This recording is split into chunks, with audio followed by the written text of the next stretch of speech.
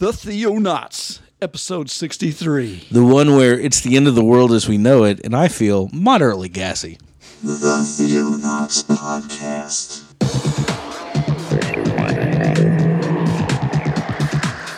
Christian news from around the globe. In the beginning, God created the heaven and the earth.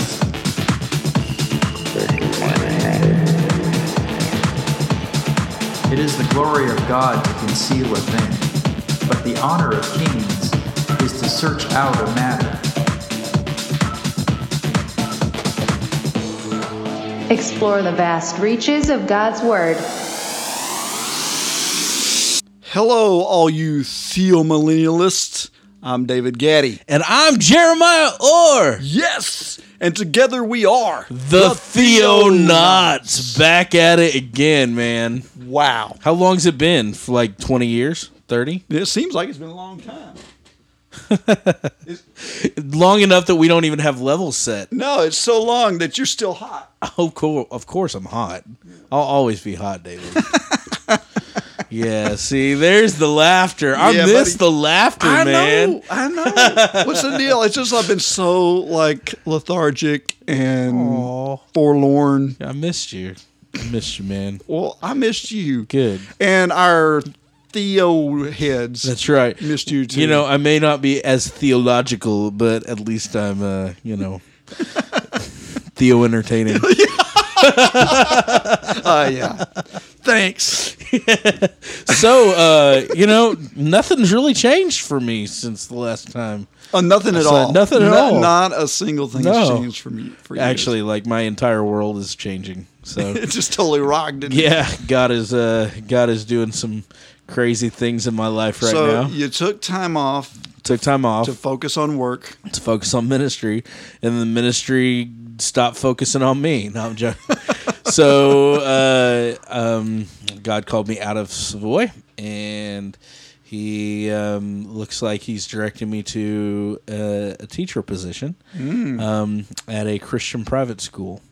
Wow. So I'm no longer a youth pastor here in Savoy. Now I'm still, I don't know how you did. I'm not Pastor Orr. No, but you'll still have. Yeah, I'll still be working with youth. Yeah, and teaching them English and Jesus. Yeah. So basically the same thing, right? So yeah, I mean, look at that's great. Been working here at the coffee shop doing doing ministry and all this time. I've never gotten that's right that minister pay. Yeah, no stipend.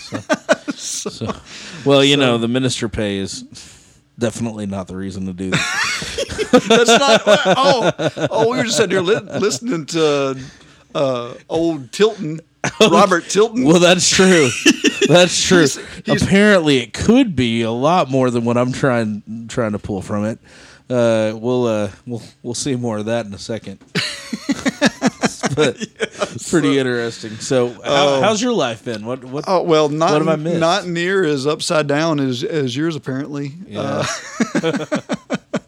But man, I have been trying my best to keep it moving, keep it going, and I had some fun with the studies that we're doing. Man, been doing great. I love you've done a lot of like cryptozoology and a lot of weird, wacky giant stuff and that's all extra canonical. Yeah, that text. stuff is kind of a pet study for me. Sure, it's one of those things where it's not going to change your salvation. It's not going to change what you're preaching. It's not the gospel. There's not exactly, but it does have this intriguing mystery, fun thing. Well, yeah, and giants. I mean, who doesn't love giants? I used to ask people, whenever we be studying, what have you been studying that's fun?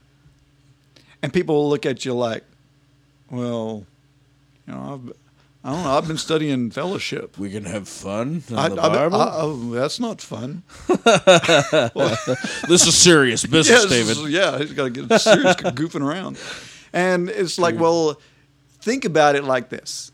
If you are if what's your hobby? Like, is your hobby card collecting or sports or or comics Right. or whatever. You don't just study that stuff like to learn. No. No, you don't. I can ask guys, stats for everyone in the NFL. I know Sure. friends that can just pop that stuff out like Right. crazy. And do you think they sat down and purposely thought, okay, I'm going to memorize this. I'm going to memorize this and I'm going to figure it out and I'm going to be able to quote it when someone. No, you just are so interested in it and it's That's right. enjoyable. Yeah. You spend your time in it. Yeah. And it just happens. That's right. And that's the way the Bible should be. for Sure. us. I mean, it should be fun and enjoyable. Amen. And so don't always have to. I mean, we're going to be talking about eschatology today. Oh, yeah. And people get bent out of shape on this stuff. Oh, man, big time. I personally don't, but a lot of people do. Yeah. And it's like if you can't Well, enjoy it. yeah, the danger with eschatology, we'll get into it in a little bit. Yeah, I totally agree with you, though. We can't base our number one, our gospel off of eschatology. Right. And a lot of people do. Yeah. And that's where it can become dangerous. So you got to watch that. But it's a fun topic. There is one that was really interesting that I'm glad you touched on, and I probably am glad I wasn't here so much. Hell, that was one heck of a topic. That was a what? So Michael did a great job. Yeah, of, that was fun. playing I counterpart. really enjoyed that. And I played the antagonist to his philosophy there. Right. But to be honest with you, I found that mindset very intriguing. I'm not opposed to it in any way. And the more I study it and the more I look at it, the more I think that there may be something there. Right. I told him though, we had a conversation afterward, and he was like, "Man, I left my best arguments on the table." and so he was going through and talking about some of the stuff he didn't bring out on the show, and I was like, that's the best argument for me. The one of them that he left on the table. Oh, really? Was the one that basically said, if Jesus did Jesus pay the price for our sins? Yeah. Okay. Yeah, everyone's going to say yes. He's not burning in hell forever. He was tortured and he died.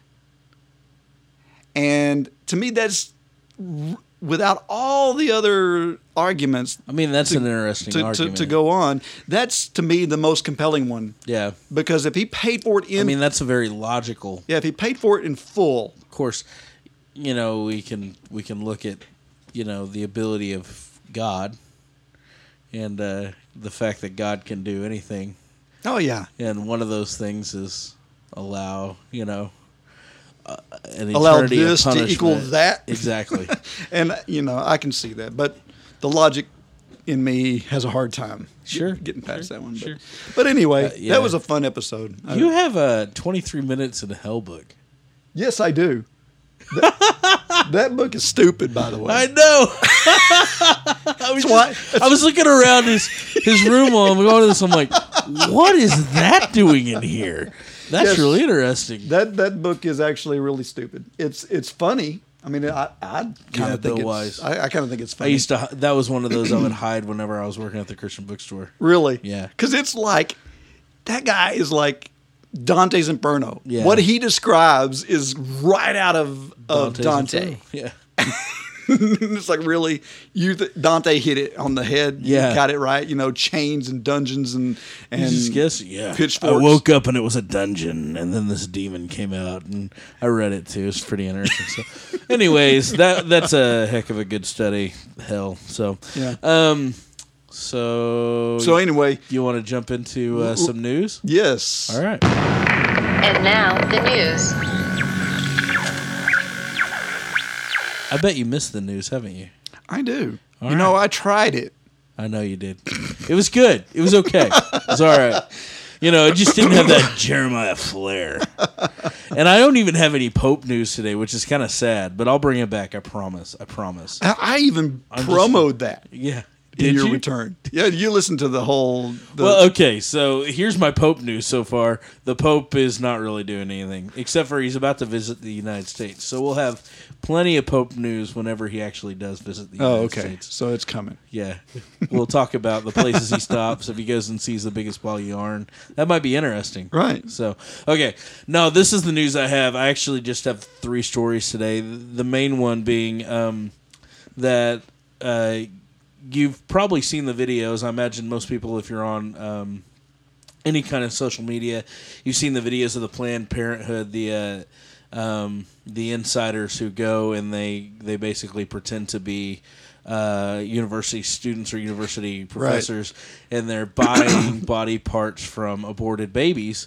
And Planned Parenthood has been selling, Laughing about it. yeah, laughing about it, joking about it. You know, we'll sell you a kidney for $500, blah blah blah, and all this stuff. Well, it's coming to a head now. Planned Parenthood's kind of shot themselves in the foot, and I think that both conservative and liberal minds have been coming together on this, which is pretty interesting. Right now, a bunch of states are moving to cut funding from Planned Parenthood. Florida being Yes, I one of saw them. that. Yeah, it's pretty interesting. With Congress in summer recess into September, anti-abortion officials in a number of Republican-controlled states are rushing to halt public funding for Planned Parenthood in order to investigate in reaction to the hidden camera videos claiming that it profits from fetal tissue sales. Planned Parenthood is actually fighting Central Florida, Florida for they're in the courtroom right now, fighting against this. But a bunch of people have been calling for Congress to pull funding completely from Planned Parenthood. In fact, some Republicans have said that if Congress doesn't defund Planned Parenthood, that they want to do a government shutdown unless federal funds for Planned Parenthood and other family planning programs are stripped from spending bills in the fiscal year on October 1st.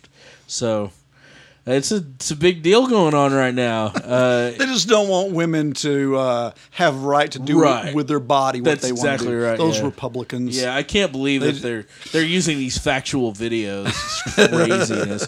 By the way, the people who are releasing these videos are saying they're going to release one once a week for the rest of the year or something like that. They have enough videos to do that, and they're going to do that just to make their point, so that so that this is not an issue that just goes away, because they really want it to be an upfront issue for the next presidential election. Yeah. That's what they're trying to do. And so, man, this type of stuff can get swept under the rug so quick. it is, it can. And so it's, it's something that we need to continually bring up, because I'm telling you, if there's one thing as a Christian in politics that I can get behind right now, it's the fight for abortion.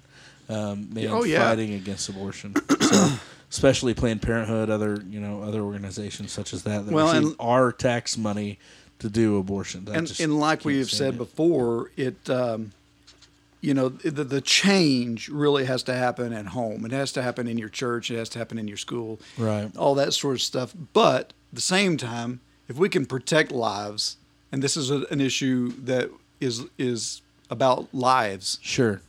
So yes, I'm all about that. Wow. Well, okay. So the next story I have actually comes from the recent nuclear deal with Iran that Congress is working towards approving and doing. Have you heard about this at all? I don't think so. Basically, Congress is working with a deal with Iran to cease nuclear development. Yeah, we've never done that before. No, not at all. Anyways, there are a bunch of there's been a bunch of anti-deal rallies going on, especially in the Jewish communities in the United States, with people who are frustrated. But now there's an actual Jewish, a whole bunch of 340 rabbis met together and sent a letter to Congress on Monday supporting the agreement and rejecting the notion that most American Jews oppose the nuclear deal.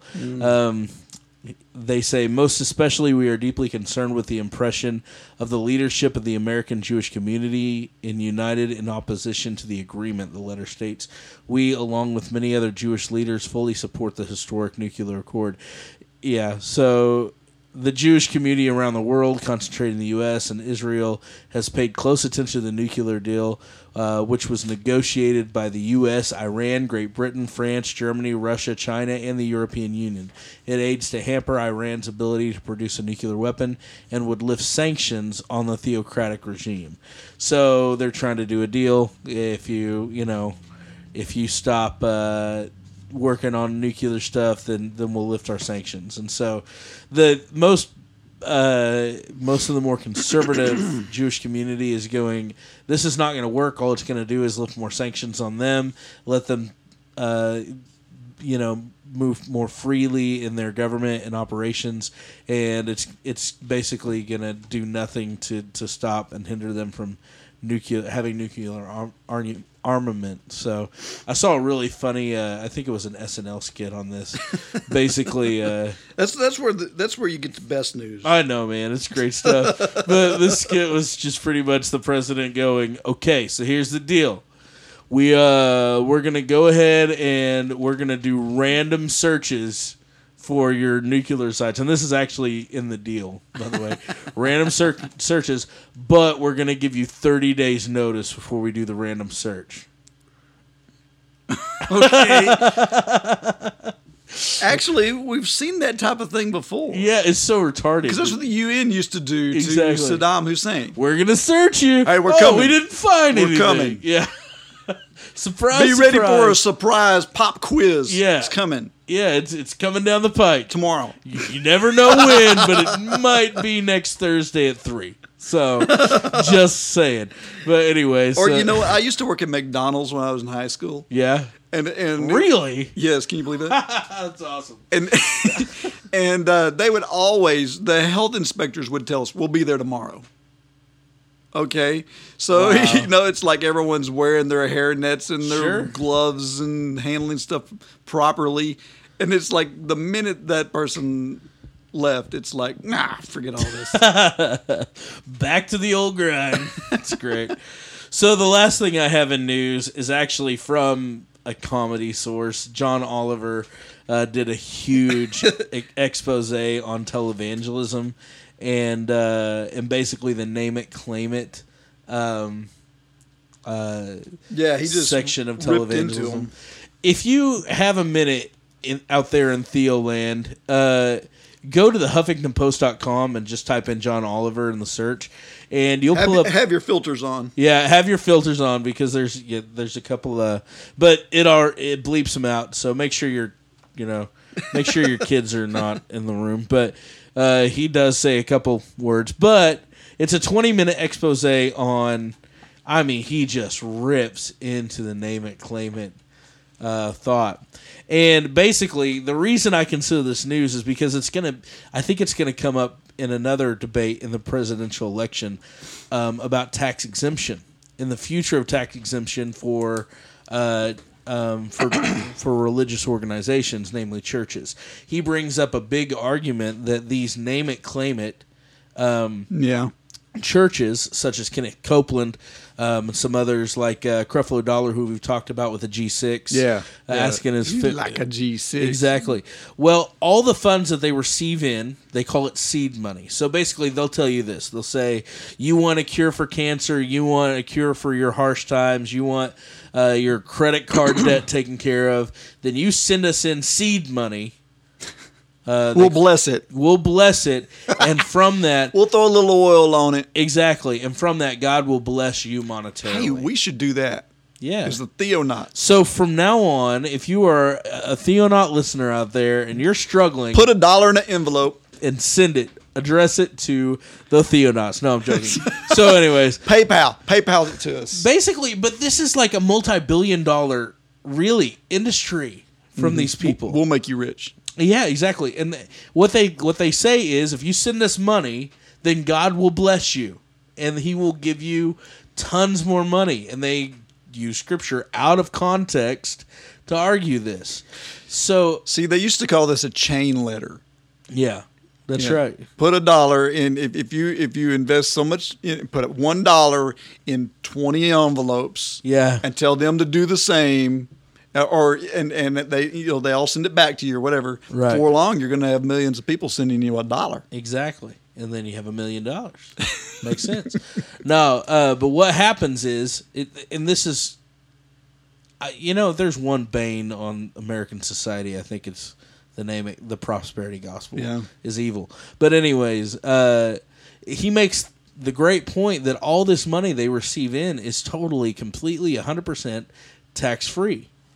So they'll receive $1 million and buy a G6 plane with it, completely tax-free if it's under the name of their ministry. Which is tax fraud. Right. But legal tax fraud. It's tax evasion. Tax evasion. But what happens is as long as they say, well, this is for ministry use, it's totally legal. It doesn't matter if it's tax evasion. And not only that, but he actually showed a video of of tax instructors working for the IRS saying that because religious laws are vague on purpose so that these religious organizations can get away with this type of thing. Well, but having founded a 501c3, I also know that the IRS is very crazy whack on getting that approval and all that sort of thing.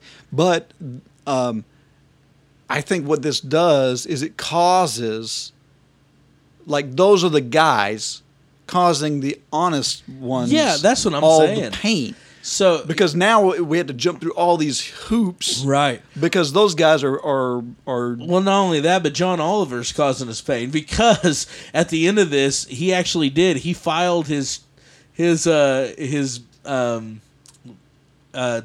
show into a 501c3, a non-profit organization, and he called it his church, and he calls it the Church of Perpetual Income or something like that. And so his Holy Church of Perpetual Income. And then he has an 800 number, and you can give him money, and it's totally tax-free, legal. He did that just to show how messed up it is with the IRS.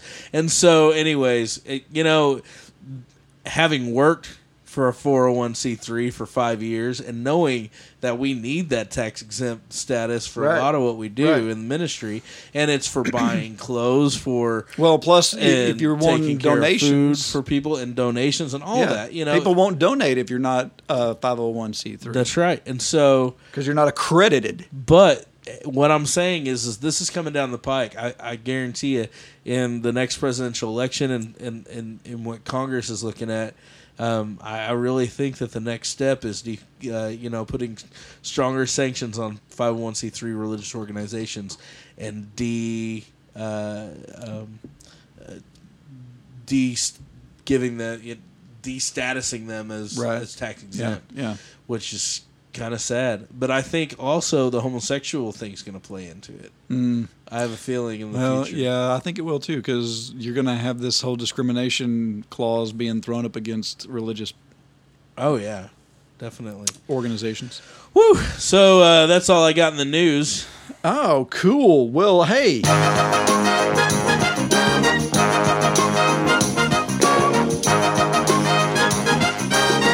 Theo Trivia. Has been a long time coming. And so we're just going to start over on this whole thing. What do you say? Dude, bring it on. I think I was just totally killing you last time, so I'm okay with starting over. I need to come up with another good Bible game that we can make a. What other good Bible game would there be other than trivia? I don't How know. could you I do don't that? know. But sing a psalm. Go. Okay. So now, who goes first? You gonna? I'll ask you a question first. Okay, we're on the Old Testament then. Yep. What two things does God tell Abraham that his offering will be as numerous as? Offspring, not offering, by the way. Got it. I got Totally focused on prosperity gospel.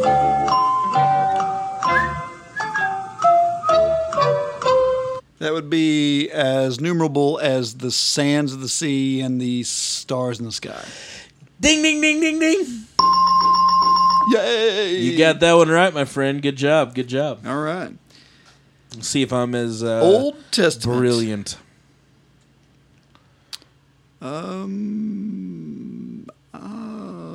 You'll like this one. Okay.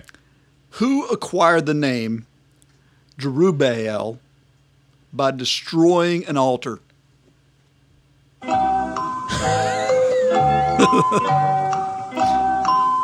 Okay, now I'm trying to think of all the people who have destroyed altars. You know this guy. Yeah. So, do you need to see the spelling? Was it in Judges? Can I ask you that? Yes. You can ask me that. It was in Judges, and he destroyed an altar. Okay, I'm going to say...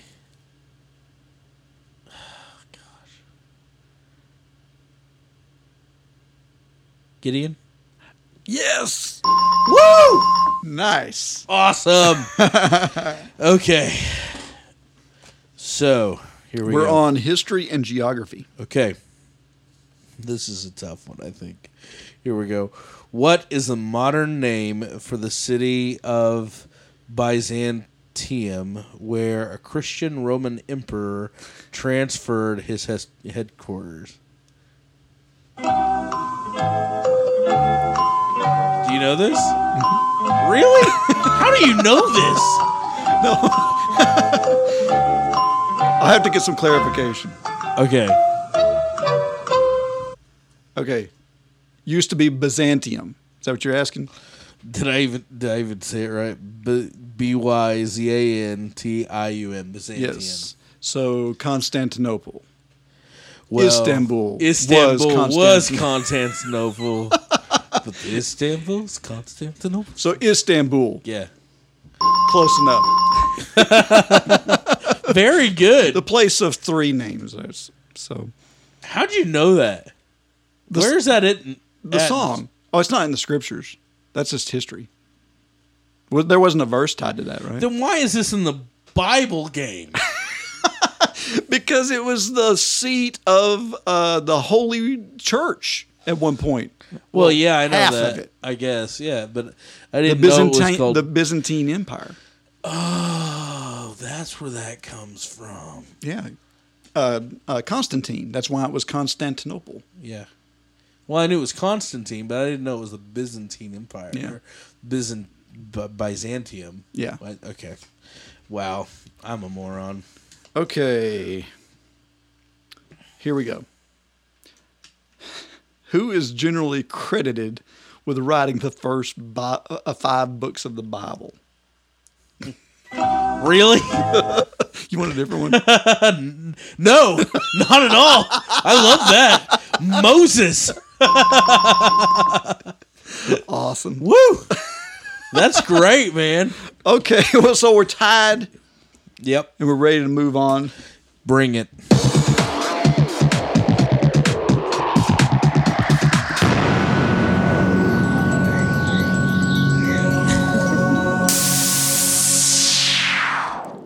Allow me to make this disclaimer, everybody. I'm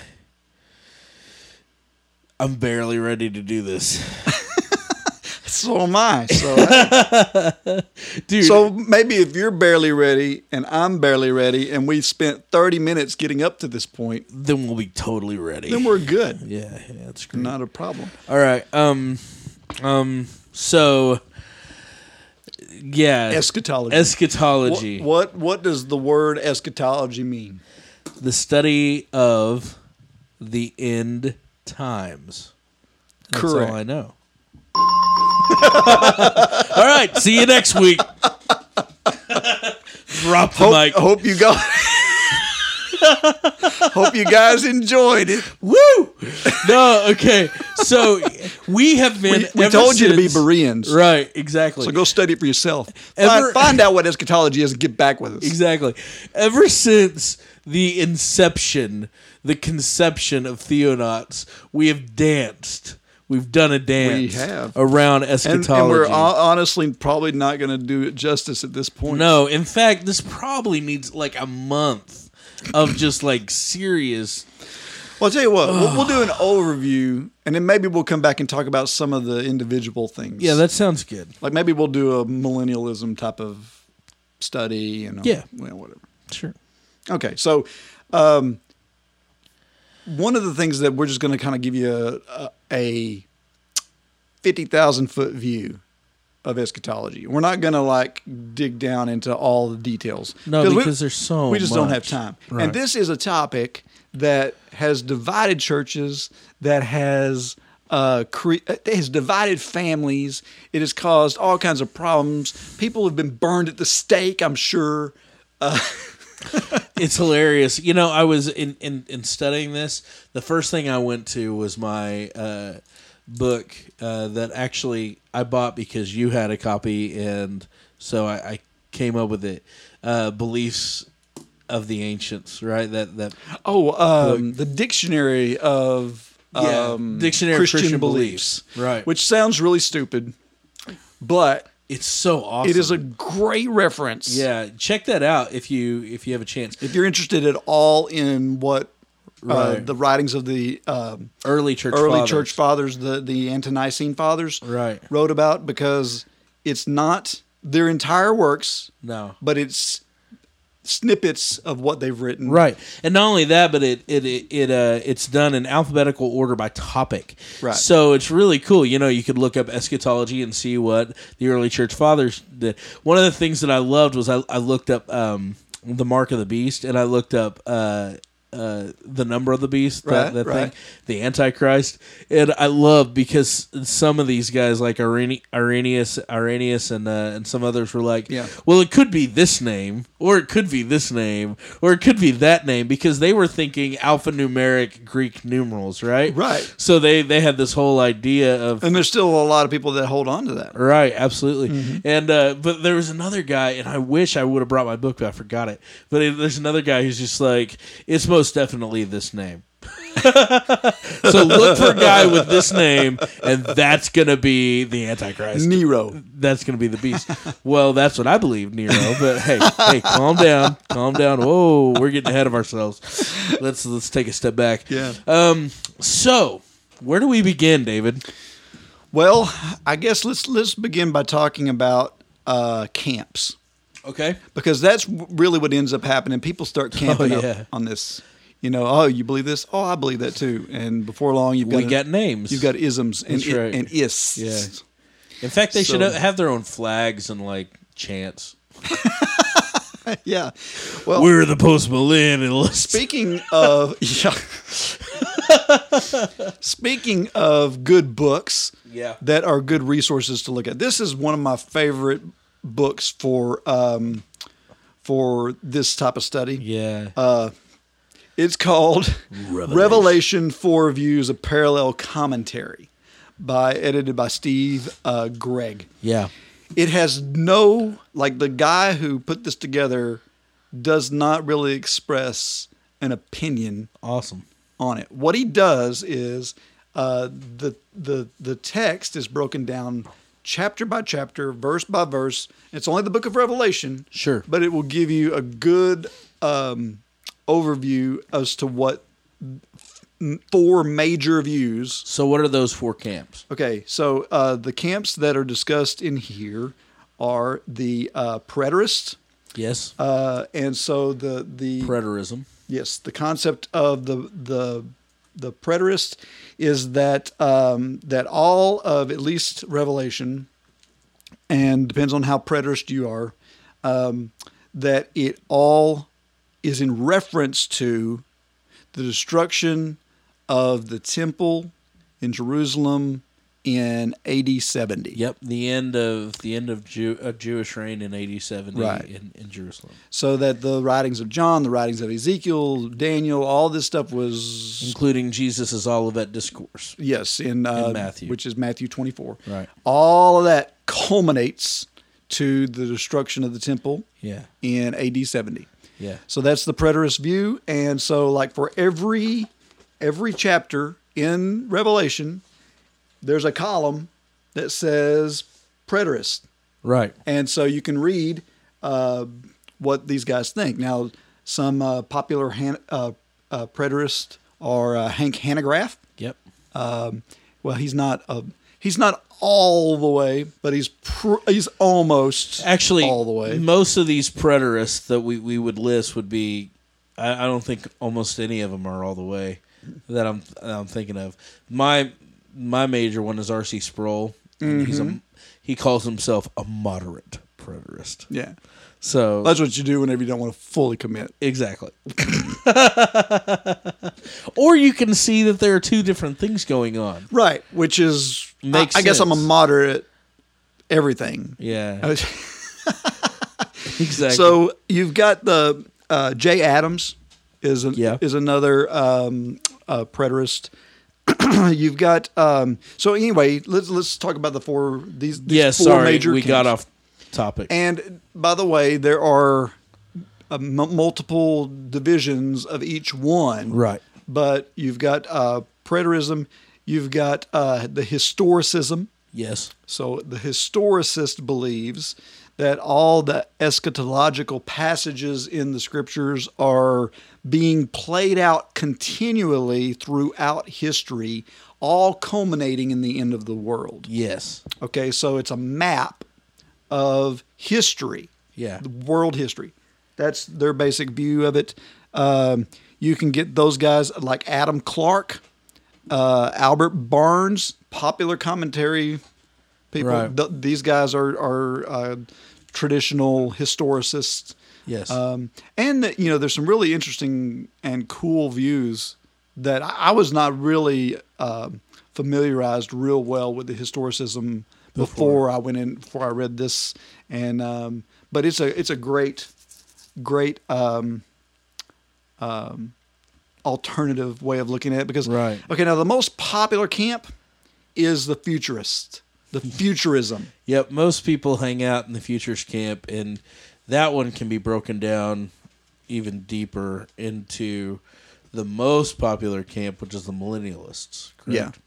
Well, you've got dispensationalists. Yeah. Okay, so dispensationalism is really where the futurist camp came from. Now, dispensation is an era of time, Right. and so it basically takes what was that guy's name? Charles Larkin was Yeah. one. He was a he wrote a bunch of these charts of the end times, and Actually, you can go up to Lifeway and still purchase these. by the yes, way. he's a great chartist. I mean, It's amazing. he the draws detail. well, and he thinks through it really well.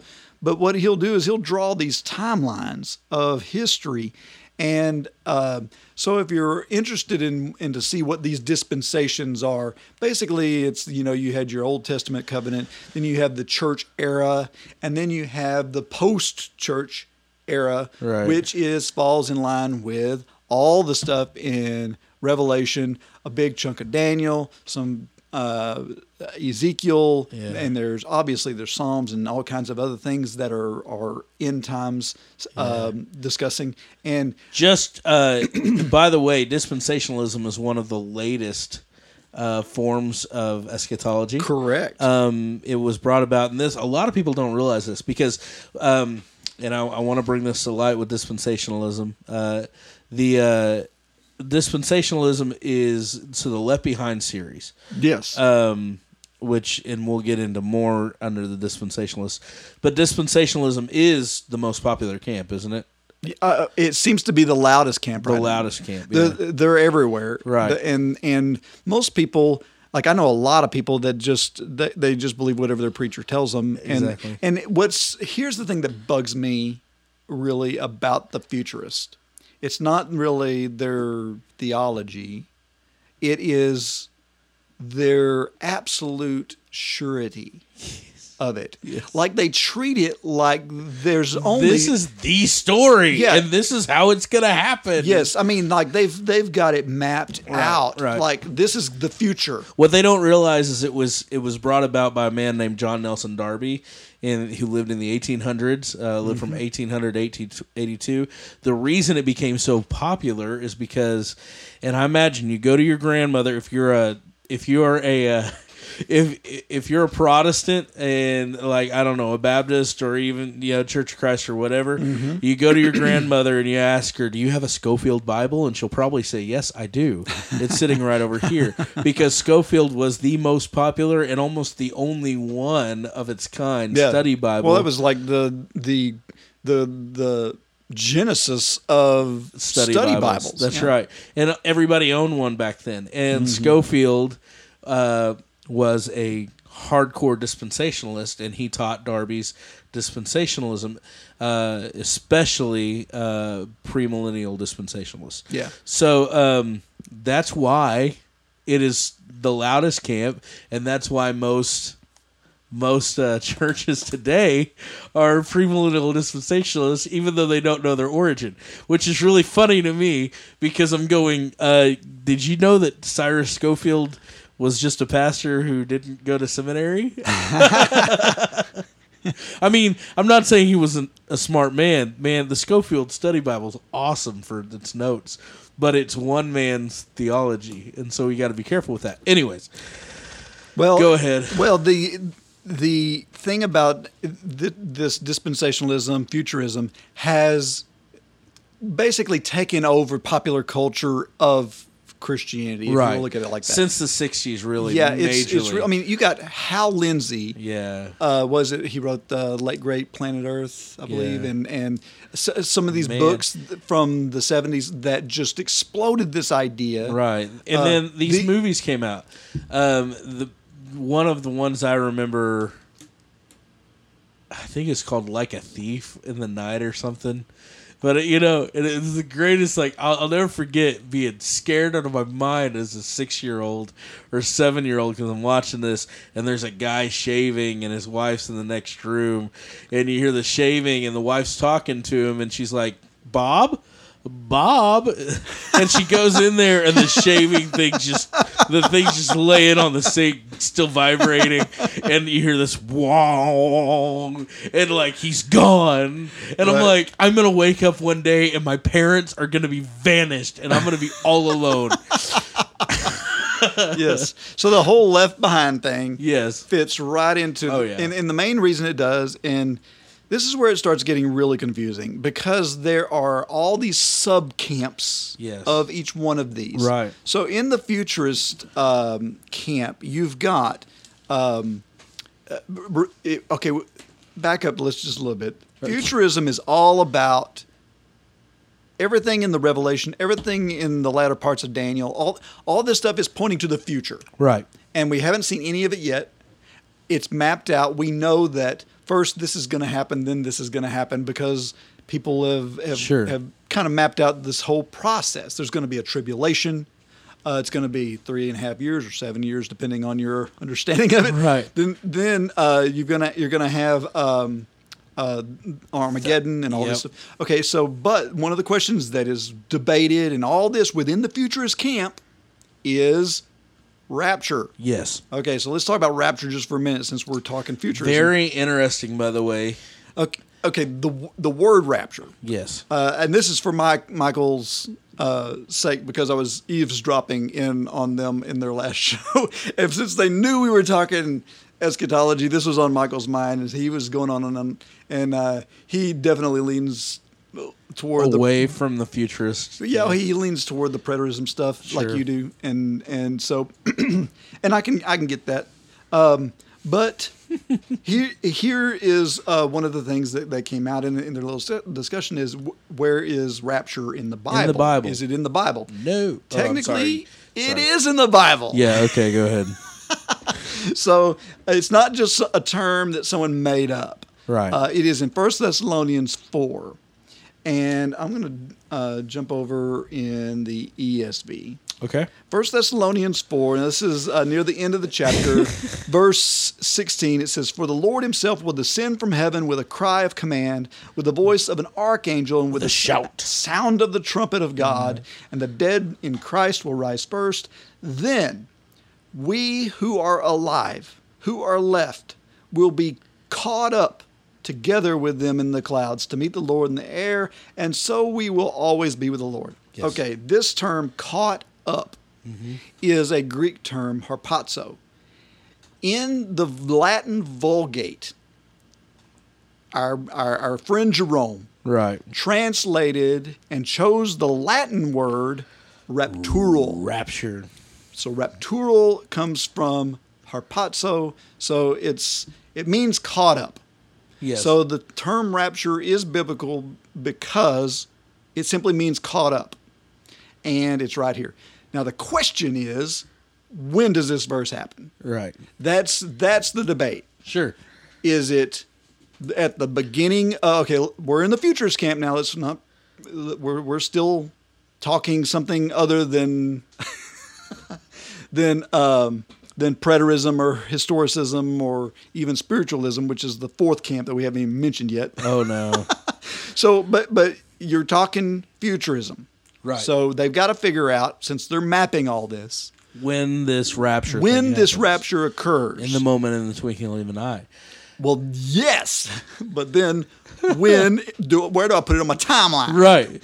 Because, and by the way, the in the futurists, you have these things called dispensationalists. Okay, dispensation of ages. Okay, so Schofield would say that we're currently in the church age. Okay, there was apostolic age, then the church age. Before that was the, I forget. You can actually go and find these maps anywhere. yeah. Go online. Go and find Google Larkin's it. Yeah. stuff because it's pretty. Yeah, it really is pretty.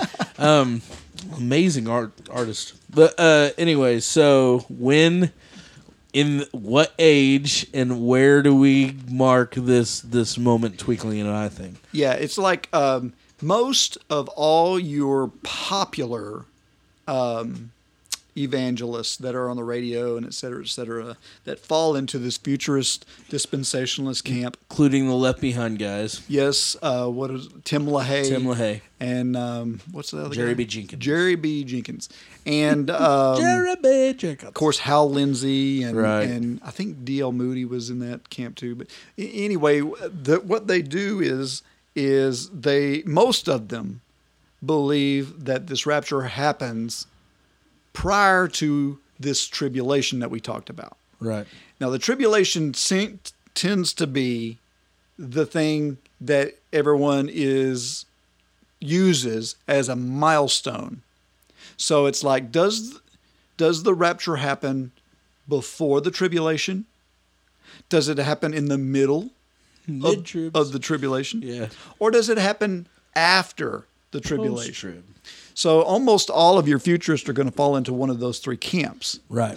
So most of them are in the pre-trib rapture.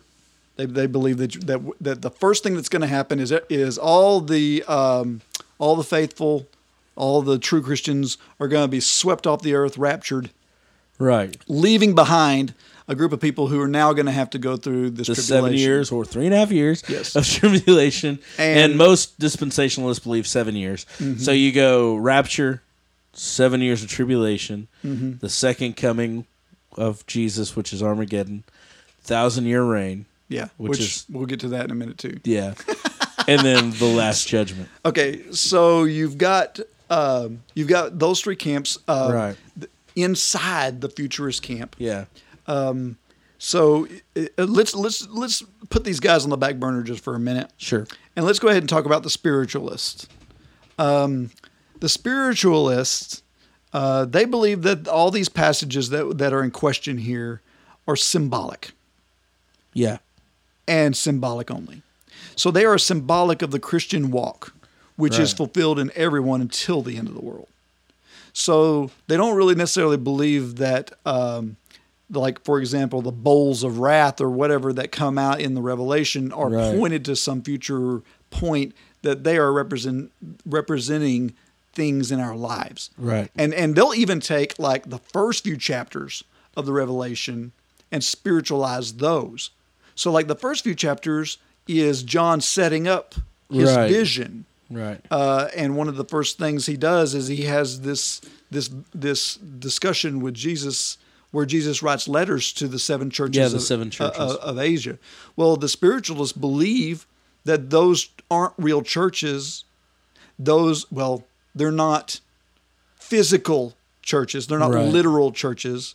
They are representations Of spiritual. of different types of churches. And they also believe, or they can also, many of them believe, that those represent time frames, dispensations, if you will. Right. So once again, you've got all kinds of things, and the spiritualists can actually really go off the deep end whenever it's all said and done, because they're not bound to anything. Right. They spiritualize the entire thing. It's very easy to be a spiritualist because you can just go, well, it's a spiritual, it's a symbol, it's symbolic, and sometimes I just don't understand all the symbols, and Which means you've got a slew Right. of smaller camps within these spiritualists. Oh yeah, definitely. A couple of more popular spiritualists include Leon Morris, Homer Haley. These are guys that have leaned this direction. I just want to give an example right quick, since I do have this nifty little book here.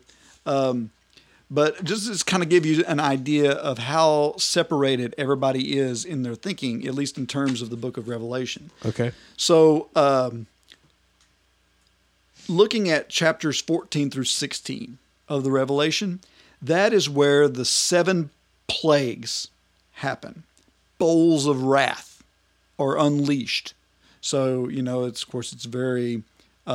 Right. And then this vial was released, and then this one was released, and Sure. and it brought pestilence upon. Okay, well, I just want to read through and kind of show you where everyone is on these bowls of wrath. Okay. So what do they think they are? The historicist approach says, in general, the 7 bowls of wrath find fulfillment in the judgment upon the papacy, which they refer to as Babylon. So in the Revelation, whenever it talks about the Babylon, great mystery religion, Babylon, Right. what they're talking about is come together. Hallelujah, the Pope is here. The Pope. Dun dun dun. yeah. So he's the Antichrist or whatever. Well, yeah, in this of course. Well, anyway, going back to here, the historicist approach is that this is judgment upon the papacy, beginning with the French Revolution and the Napoleonic Wars, and concluding in the future. Right. Okay, so if you can map one of these bowls to the French Revolution, you can map one of these bowls to the Napoleonic Wars, et cetera, et cetera. Sure. Okay. I mean, that's okay. I'm not going to comment on how much of a stretch that is, but okay. Okay, the preterist approach. Yeah. The preterist says that the judgments of these bowls are largely against Jerusalem, culminating in its fall in AD 70. Though the 5th bowl touches the Roman Empire as well, probably referring to the chaotic state of affairs that prevailed after Nero's suicide.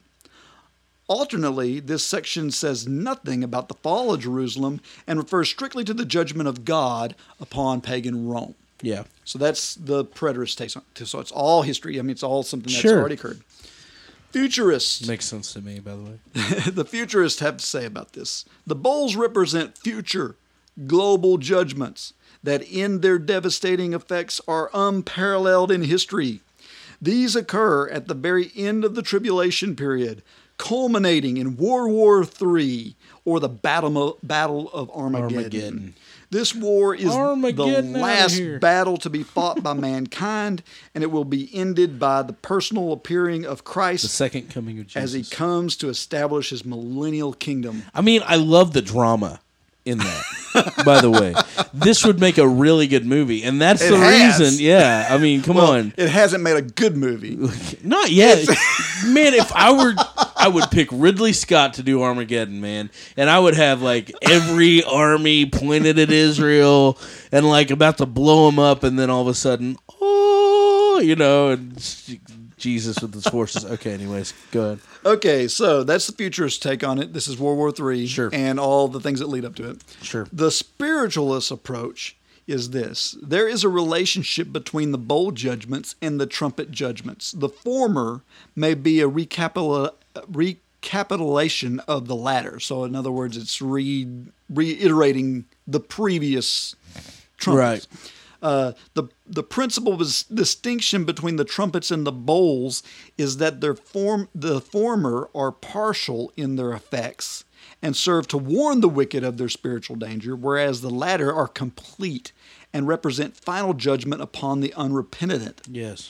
The same event in history may serve as a trumpet judgment for one person, a mere warning, and a bowl judgment for another person, Right. or a final judgment resulting in death. The disasters described recur in history repeatedly. So it's just all kind of up in the air. Right. It can be whatever you want it to be. Exactly. So anyway, that kind of gives you an idea of how vast the thinking on this can be. Now, here's what I found interesting when I was going through this book, and because this is normally this is a reference type of book. Dude, I read this book cover to cover. I was so fascinated with it. Yeah, it's pretty amazing. But what is interesting whenever you do that, though, is you start to see, like you're in chapter 5 or chapter 6 or 7 or whatever, and you're reading through and you Yeah. start reading column 1 and you go, hey, that sounds pretty good. Right. And then you get into the next chapter in that same column, the one that you agreed with on the previous chapter. Hey, you're totally off. Sounds like horse wash or whatever. I Right. mean, this is like, what? There's no way. You're really stretching. Sure. And but then one of those other columns reads really well and really Right. clear. And so it almost gives you this idea. It's like God playing around with us or something a little bit, because he understands that once you pick a camp, then once you've decided this is all past. Right. None of it's in the future. Or if you are in the future, none of it's in the past. Or if when you pick one side, you got to go with all of it. So Right. you can't have one chapter in the middle that doesn't fit. So you have to try and figure out, I know this is in the past somewhere. I know this is in the future somewhere. And that is a form of eisegesis, Yeah. where you take and you are putting your philosophy on top of the scripture and understanding it based on your philosophy instead of letting the text speak for itself. Sure. And the book of Revelation, for sure, is so emblematic and so symbolic that to make a firm determination that you know exactly what it means, I think is hubris. Well, yeah, and not only that, here's my thing. I think it's almost impossible not to do a little bit of eisegesis in Revelation. I think it's just impossible. The reason being because we're just going to have opinions on it, right? Mm-hmm. And so, Revelation is prophecy. So having opinion on prophecy is going to be a natural occurrence. So that because of that, now there are certain things in Scripture that I will not do eisegesis on, at all. But in this one, I think that it's almost impossible. I believe it's impossible not to be err an eisegesis at some point, and so therefore you cannot be dogmatic. Well, I think the key is what you just said. It's not being dogmatic about it. Right. Be open to all kinds of different things. Exactly. One of the things that I've kind of, I've used on the show before is this whole concept of time. To me, is very fascinating. Yeah. And part of the problem with our understanding of eschatology is we have to find a time to put it in. Yeah. I mean, we're either looking to put it all in the future or all in the past or all spread out. Right. But maybe sometimes it is a little bit of all of those things. Maybe one passage of prophecy is pointed to the future, one of them is pointed to the past, one of them is pointed to right where you are right now. Exactly. Maybe that there are passages that the thing is, don't shut your mind off to them and go, no, it can't be any other way. Yeah. I'll give you an example. In the Olivet Discourse, when Jesus basically gives this whole spiel about the destruction of Jerusalem, which is what he's talking about there, right? I think. Anyways, yes. So he's giving this huge description. I mean, how do you not, if you're a Jewish person sitting there at the Olivet Discourse, you listen to that, and then when you're an old man in 70 AD, not think this is exactly what Jesus was talking about. Right. I mean, I'm watching this happen. The abomination of desolation. I mean, this is it. Mm-hmm. I mean, this is what's going on. And so, there's a good example of that. But anyways, so where were we at dispensational? Where are you at? Spiritualism? Yeah, I just kind of wanted to go over the four camps. Okay. First off, but while you're talking about the Olivet Discourse, yeah, I think it's interesting too because different camps lean on the Olivet Discourse in different ways, and it's almost like Jesus is just being very vague about a lot of this stuff. Oh yeah, I mean, their question was, "What is the sign of your coming?" Right. Okay, so this is to me where I'm still. I mean, there's a lot of preterist views that I can follow. Right. I have a really hard time with 80-70 being the second coming of Jesus. See, and I don't believe that it is. But most preterists do, and because once again, it's a non-literal coming. It is a coming of his judgment. It's a coming in the clouds. Right. And so that's what all these passages about Jesus coming in the clouds is a symbolic thing of judgment. If you go back. So, yeah. I mean, I get it. I mean, I understand it. The thing is, I can't buy into it 100%. Right. Because there's all these things that Jesus kept saying about, I'm coming back, and I'm coming back, sure. I'm coming back. And he was doing it like this is a good thing. Yeah. Not it's a bad thing. And it's going to be in a full establishment of the kingdom. Yes, and people are like Thessalonians. The whole reason we have this caught up in the clouds discussion is because these Thessalonians are so obsessed with the second coming that they're not working anymore because they expect it to happen any moment. Right, they're sitting and watching the clouds. They're crying and wailing because they've got dead loved ones who are going to miss out on it. Right. And so he has to kind of explain to them, no, they didn't miss out. And they're also concerned, have we missed it? Have we missed it? Did it already happen? Right. So you've got all this type of stuff. Why do they have this impression that this second coming of Jesus is going to be, take me home? That's their impression. Right.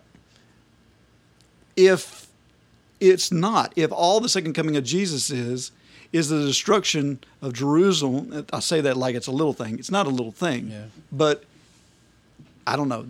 I still have a hard time with that. See, I think that I actually go and I look at the Olivet Discourse as talking about two different things. It's the only way I can look at that.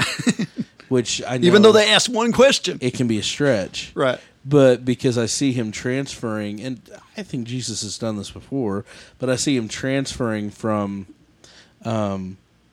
70 AD. Destruction of Jerusalem, because I mean it's obvious there to me. Yes, part of that is just obvious. Well, he talks about the stones being thrown down, right? Yeah, left unturned and all that. But then he goes on and he talks, and he also says that, and some of you will see this. I assure you that not all of you will perish before these things happen. Well, yeah. Let me read that right quick, because so this is. This is from Matthew 24, verse 33, ESV. So also, when you see all these things, you know that he is near at the very gates. Okay, now first off, he's talking to them, basically saying, when you see these things, and then he says, truly, I say to you, this generation will not pass away until all these things take place. Right. Okay, so these are obvious verses that the preterists lean on. They're like, that's very, very clear that this is going to happen in their generation. Give me that verse again. I'm sorry. Matthew 24, 33, 34. 33. That's right. I'm pulling it because I get what you're saying. But, one of the things that's then the very next verse, though, it says, heaven and earth will pass away, but my words will not pass away. Right. Okay, now is that figurative? Heaven and earth will pass away? Because it certainly didn't literally pass away in AD 70. See, and I almost feel like he switches gears after he goes, this generation will not take away until all these things take place. So he's Son of Man, tribes of the earth will mourn, see the Son of Man coming in the clouds of heaven, power and glory. So I think, again, and I didn't have enough time to really just sit down and research this because it's been so long since I've studied it. But, Well, I know the preterists can make that fit. right. And that's not, I can go with it. I'm a symbolic guy too. I can see it. But to me, there's parts that are very clear, but then there's parts that make it a real stretch. It's kind of like what I was saying. Sometimes some of these other views make a lot of sense, but then the other ones make a lot of sense. Right. And okay, so I see him switching, and here's where I was looking at. If you go and you look, Abomination of Desolation. Yes. And that's, to me... Obama. Did you say Obama? Abomination, sorry. The Obama Did you nation. hear that there are people that It's freak the out about that, by the way? Nation It's really funny. Abomination. of desolation. Desolation. Okay, go ahead. Okay. I think he switches gears when he starts talking about the Abomination of Desolation. Okay. So what he does is he goes, okay, so I'm going to talk to you about the destruction of the temple or destruction of Jerusalem real quick. Yes. And then he broadens his scope again to talk about the end time. So he's talking about two different things. So when you see the Abomination of Desolation spoken of by the prophet Daniel stay in the holy place, verse 16, let those who are in Judea flee the mountains. Let the one who is in the housetop not go down and take what is in his house. And this is exactly what happened, by the way. It came suddenly. There were people that were just destroyed. The people fled to the mountains. Yeah. Other ones did not come back. This is, verse 20. Yeah, go ahead. Pray that your flight may not be in the winter and the Sabbath, all this stuff. For there will be a great tribulation, such as not been from the beginning of the world until now. No, and will never be. Okay, so he's talking about something big that's happening. Okay, but I want to stop and think about that just for a Okay. second. Just what he said there. There will be destruction like's never been seen before. Yeah. Okay, now I will say that the temple destruction was a huge, massive, Well, it was their world. world-destroying thing, but it had happened before. And Solomon's temple was much bigger, much broader, much grander than Herod's was. Well, yeah. And it was destroyed. It was rent to the ground in the same way by Babylon Right. under Nebuchadnezzar. Yeah, I can. See And it where you're going destroyed there. their world then. In fact, they were exiles then, Right. too. But again, this is apocalyptic literature, right? I keep using that, but I'm like, okay, so what he's doing is he's describing big things, right? And Right. I don't know if you can take and go, well, it says like never before, so it happened before, so this doesn't work. I don't know if you can like really nitpick that and say that's 100%. Well, that's what I'm saying. affirmative. It's just because all like kind of up in there. for instance, in Daniel, when Daniel describes the destruction of Babylon, he describes the sun, being blotted out, and Right. the stars falling from the sky. Did any of that happen? No, Yeah, but he it's says that. it's symbolic. It's symbolic, yeah. Yeah. So, anyways, Well, and to give the preterists even more ammunition, Revelation 1, verse 1, says, the revelation of Jesus Christ, which God gave him to show to his servants the things that must soon take place. He made it known by sending his angel to his servant John. right, That has a sound of immediacy. Sounds like it's going to happen in John's lifetime. And when was Revelation written? I mean, there's a lot of debate about that. I've heard as late as 90 AD. Yeah. Which, wait a minute. If you wrote it in 90 AD, that's 20 years after the fact. So, I don't know. It's all, be a Berean. That's what we're saying. Go study this stuff up or study it out and come to a conclusion or come to an open-mindedness where you may have already had a conclusion. I want to just look at a couple other verses for the futurist standpoint. Also, Matthew 24, verse 4 through 8. So he's once again in the Olivet Discourse, and Jesus answered them, "See that no one leads you astray, for many will come in my name, saying, 'I am the Christ,' and they will lead many astray, and you will hear of wars and rumors of wars. See that you are not alarmed, for this must take place, but the end is not yet. For nation will rise against nation, kingdom against kingdom, and there will be famines and earthquakes in various places, and all these are the beginning of birth pains." So, and this talks about before the tribulation. Right. He's mentioning all this stuff. So now in the 40 years between Jesus and the destruction of the temple, sure, there were little wars, I'm sure, but I mean, it wasn't this type of thing that he's discussing here, Right. where you have these global wars and famines and earthquakes Right. and Sure. all this happening. So, I mean, they all have their arguments, and I totally get them. So, before we run out of time, we got to get into millennialism. We're not going to run out of time, are we?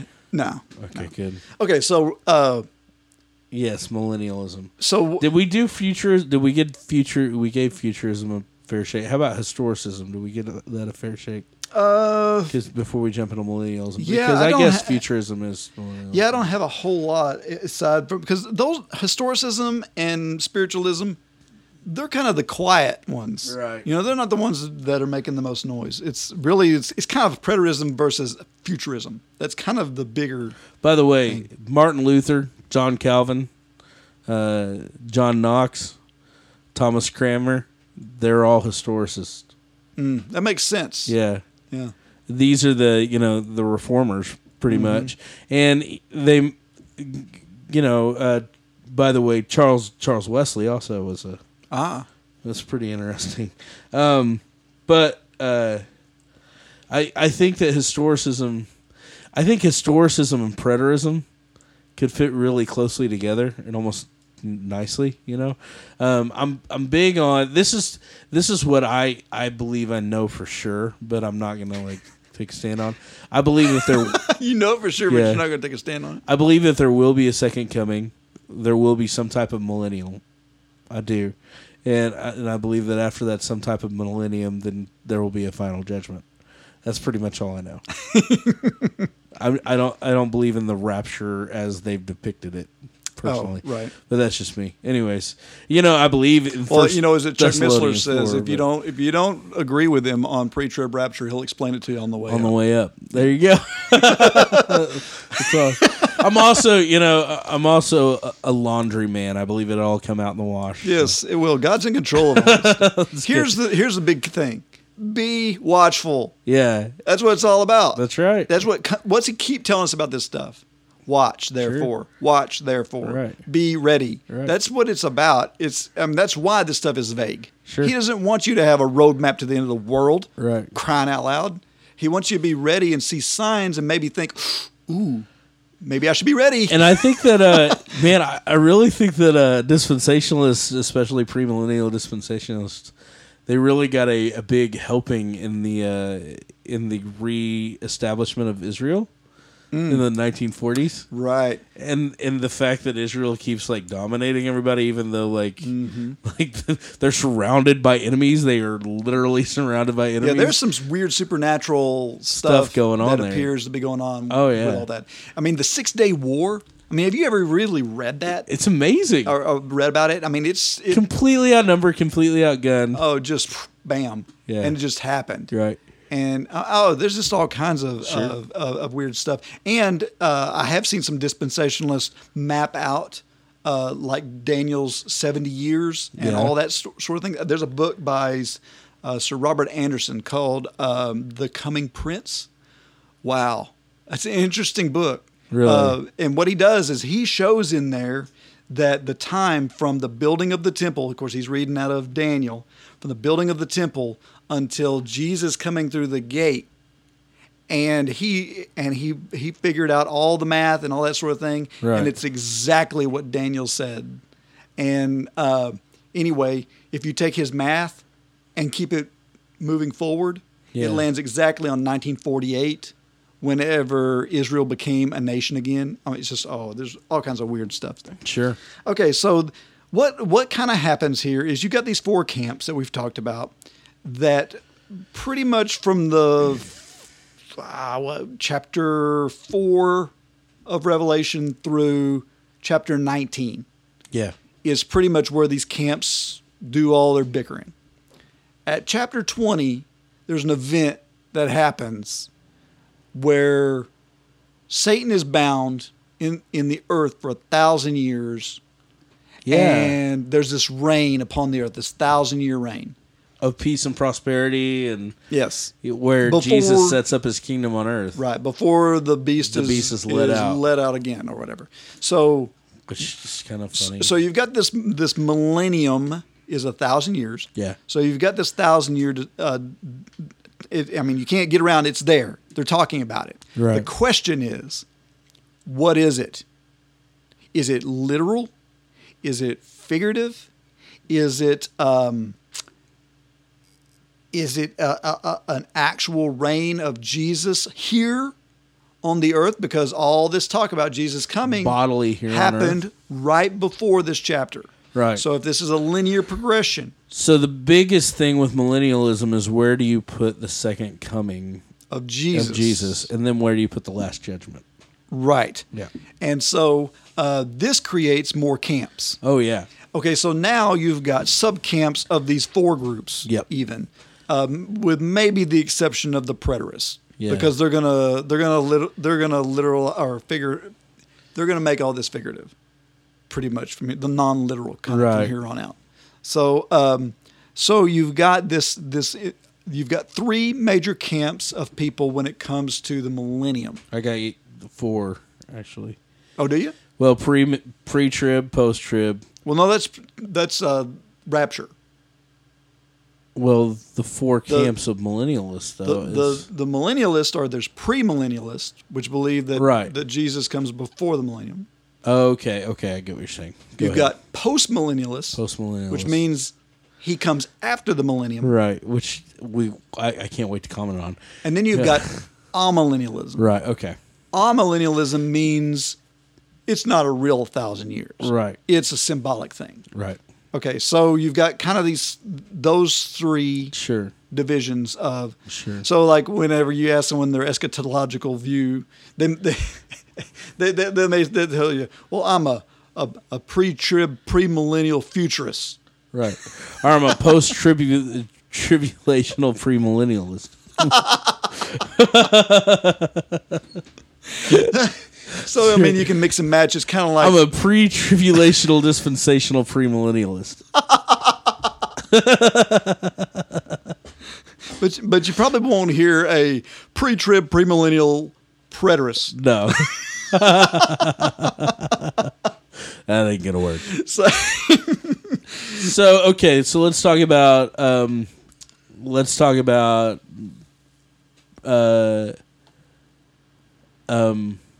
premillennialists. Okay, so Okay. those are people that believe that basically Jesus comes back with his people. This is the rapture, by the way. That the second coming of Jesus, I believe, is the same thing. They're caught up with him in the air. He comes down. He sets up his reign in Jerusalem, right? And his kingdom spans throughout the entire world. The world is subjected to him. Satan is bound, and all his demons are bound from the earth, tossed into the pit, okay? Not into the bottomless pit, but into the pit. Okay, because Right. there's 2 distinct things here. Right. And then for 1,000 years, there's peace, prosperity, no problems. But what happens? Well, what happens is God loosens Satan from the pit and his demons. And part of the reason I believe this happens is because there are people on earth that didn't die whenever Jesus, came in his reign. And so there was sin still on the earth, even though there's peace. Right. There's still sin that's on the earth. Okay? So then there's the last judgment, the final judgment, where he separates the good from the bad, and then he takes Satan, all those bad, all of his followers, he puts them in the pit and then casts them in the bottomless pit, and then he makes a new heaven and a new earth.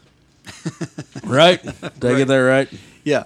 So that's premillennialists. Yes. Okay? So the amillennialists. They believe that it's symbolic millennialism. The amillennialists believe that the binding of Satan represents the victory of Christ over the powers of darkness that was accomplished at the cross. At the cross, that's right. Okay. The 1,000 years is symbolic of a long, indeterminate period corresponding to the age of the earth, or the age of the church, which is now. No. Yeah. So it is, and where this comes from is there are a lot of numbers in the Hebrew vernacular that are used symbolically or vaguely Right. to represent large amounts of time. Yeah. 40. Yeah. 40 is used a lot.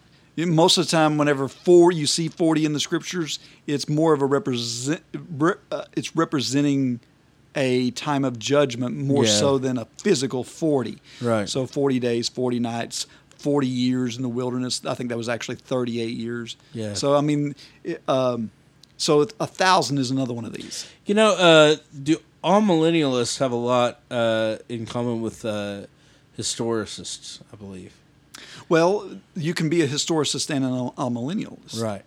So, and that's where, when you get past chapter 19, you can really start mixing and matching some of this stuff. So you can be a premillennial historicist. You can be an amillennial historicist. Right. I mean, you can be a postmillennial theonomist. We'll get to that in a second. And how never mind, excuse me. Please forgive me. Okay. Sorry, people. So you got this 1,000 years is symbolic. I actually heard one guy say, if we're in the millennium right now, the devil's chain is too long. Oh, that's good. Okay, but anyway, Satan will be loosed briefly to wreak havoc and to persecute the church in the end of the present age. Yeah. Fire coming from heaven and consuming the wicked is symbolic of Christ's second coming. A general resurrection and judgment of the evil and good will occur at Christ's coming, followed by the creation of new heavens and new earth. So that's the amillennial. Right. You'd also be an amillennial theonomist, couldn't you? It makes sense. Probably not, though, because post-millennial thing is a big part of the theonomy thing. It is. Yeah. It is. And, okay, so let's get to that. Postmillennialists believe that what happened is Christ died, ushering in the church age, the kingdom of heaven on earth. And then what's going to happen is gradually we are going to transform and take the world for Jesus. Mm-hmm. And once we do that, then we will usher in the millennial reign of Christ on earth, symbolically. Or Christ will come at the end of 1,000 years of exactly, because we have 1,000 years of our perfected government. Perfected government. Now think about this, hilarious. Right. I'm sorry, it's very funny to me, but You've 1,000 years. Family that's going to be coming down on you, dude. I don't care. I just think it's okay. So 1,000 years of perfected government, where it's a theocracy basically, where we go to God and we go back to the original mandated laws laid down for us in the Old Testament. In the Old Testament, which is so against Scripture. But anyway, so we do that. It's so against Galatians. I'm sorry. It's just totally. Am I the only one that believes that here? Oh, no. Okay. So it's against Galatians to begin with, but against most of Paul's epistles. Anyways, so we have that 1,000 years of prosperity where we go back to the Levitical law, and then we usher in the second coming of Jesus and the last judgment. Yep. there's one problem here. The one major drawback that I could, if I looked and saw, which would throw postmillennialists for a loop. Satan and his demons have to be bound in hell before the millennium starts. Am I correct? Mm-hmm. What does Scripture say about Satan and his demons right now? That they roam about like roaring lions, see whom they devour. In fact, it tells us to put on spiritual armor because our fight is not against flesh and blood, but against principalities, Right. But powers, and darknesses. what their argument is that the binding of Satan isn't necessarily a protection of him from or us from him. It is the defeat, the victory of Christ over him.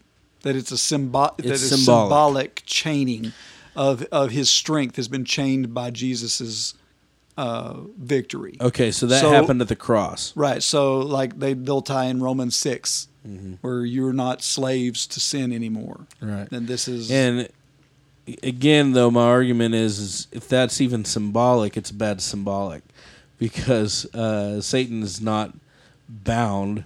He's still the prince of this earth. Mm-hmm. Scripture tells us that, right? So Satan, in one sense, is bound in reference to the fact that he has no power over somebody who's been saved through Christ, but he's still very much alive and a part of this world, and his demons are very much alive Right. and a part of this world, and still in control of this world. Anybody has to just turn on TV in order to find. Well, I think the that out. amillennialists and the postmillennialists would probably agree with you. They just think that the chaining doesn't represent, Yeah. his Right. not being the God of the world. Right. So what do they do with the whole being loosed again? Well, let's see. The amillennialists basically say that that's a brief havoc-wreaking persecution of the church that happens. So they want their cake and to eat it too. Yes, but that's the way most everybody is really. When you when you think about it, Right. Everyone wants their cake and eat it too. Yeah. In all these camps, Oh, there's yeah. not a single one that has to be I whack. want about- my cake and eat it too on Because- the Olivet Discourse. So Yeah, because there's always going to be that passage that disagrees with one of these camps. sure. But okay, so anyway, And I think that's the reason God does. I think that's the reason that we can't understand it is because God wants to confound. well, just remember, and this was probably should be used at the end of our discussion, but Okay. in the first chapter of Revelation, he says you're blessed if you read it. Yeah. Doesn't say you're blessed if you understand it. Amen, man. You're blessed if you read it. Sure. If you read it, it's the journey that is Right. Okay, so there is the postmillennial group says that the final attempt on the part of a loosed Satan at the end of the age will get nowhere. So it's basically saying even though he's loosed, he has no real effect because of the power of Jesus. So anyway. Wow. After this millennial thing, you've got the New Jerusalem coming from the sky. Yeah. Right? And new heavens, new earth, Yeah. judgment, Right. all this stuff happens. This even opens up the camps further Okay. because now you've got an even bigger division. And that is the literalist versus the non-literalist. Yeah. So the literalist will say that some descriptions in the final chapters are pretty literal, as applied to a brand new planet, brand new universe, which will be created after the close of the millennium, or else at the second coming. If you're an amillennialist or Right. if you're a postmillennialist, it just depends. But that the coming of New Jerusalem is a complete new creation, physical recreation of heaven and earth. Yeah. The non-literalist will spiritualize the whole vision, applying it to a non-material state of existence in heaven. So the New Jerusalem coming down is all symbolic of what heaven will be in our final state. A Others take the new heaven and new earth to represent what Paul called a new creation in 2 Corinthians 5 and 17. Yes. I'm opposed to that. You are? I am opposed to that. Because that is that passage is one of the key regeneration passages. Yeah. You're a new creation now. You don't have to wait to the end of the world. Right. So, Well, I'm opposed to that. yeah. So that passage is not referring to eschatology. No. But okay. I'm wondering if this is what this means. If this is what this guy means, because this is what I take it as. Okay. I'm a new creation in Christ. Yes. That doesn't mean that I didn't actually physically okay, so He remade your heart. exactly. I didn't Yes. stop being Jeremiah. I mean, Correct. I'm Jeremiah. Correct. I'm not something like totally different. Like Bruce Jenner becomes Caitlyn here. Yeah. Well, well, depending on where you're at, you could change very drastically. Oh yeah, you could be a new, and that's part of it, being a new creation. Yeah. But your physicality, your physical makeup didn't change. Okay, I would have loved to have lost 100 pounds whenever he made me a new creation. That just didn't happen. What if by new heaven and new earth he meant just like in the days of Noah, whenever he destroyed the earth? Yeah. He cleaned it, he refined it, he destroyed it by making it new again, by wiping everything off the face of the planet except for Noah and a bunch of animals, right? Right. What if what he means by new heaven and new earth is sinless perfection? Right. That's what the non-literalists are going to say. Right, and Some of them will say that. I think that I think it's symbolic of sinless perfection, and what I think it is going to be this earth redeemed. Because to me, I don't think that God's creation is something that He's going to just totally annihilate. Right. Well, I mean, it all depends on what your camp is. Yeah, I guess so. Because once again, you're going to be a non-literalist if you are preterists here, because you're gonna see this new heaven and new earth as something other than a physical futuristic place. Right. It's got to be here's one take on it: the condition of those who are in a covenant with God and Christ through the new covenant would be a new heaven and new earth. The old heaven and old earth would mean the old covenant having passed away.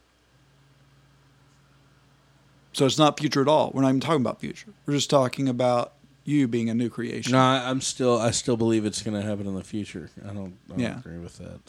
So I have a problem with that. There's another non-literalist view that says the New Jerusalem represents the church itself, represented under the imagery of the new Holy of Holies, which is the tabernacle of God with men in its present earthly existence. Huh. So John sees this new Jerusalem coming down. Yeah. Jerusalem was the place of the temple, right? Right. He sees this coming down. This is nothing more than the coming of the church. This is not talking about our future home. It's talking about our home now. Yeah. So that's another non-literal way of interpreting it. So what I'm getting at is all this is about as clear as mud. We've made it completely as clear as mud. And, it's amazing. You just type in eschatology in your search bar and spend 5 years. And I know that there are people out there listening that are just completely on one of these fences, and they're just itching to tell us about it. Yeah. Please do. I would love to hear all about it. Explain to us why that's, your take is the only take. That's great. But so where have we come out? Where are we at?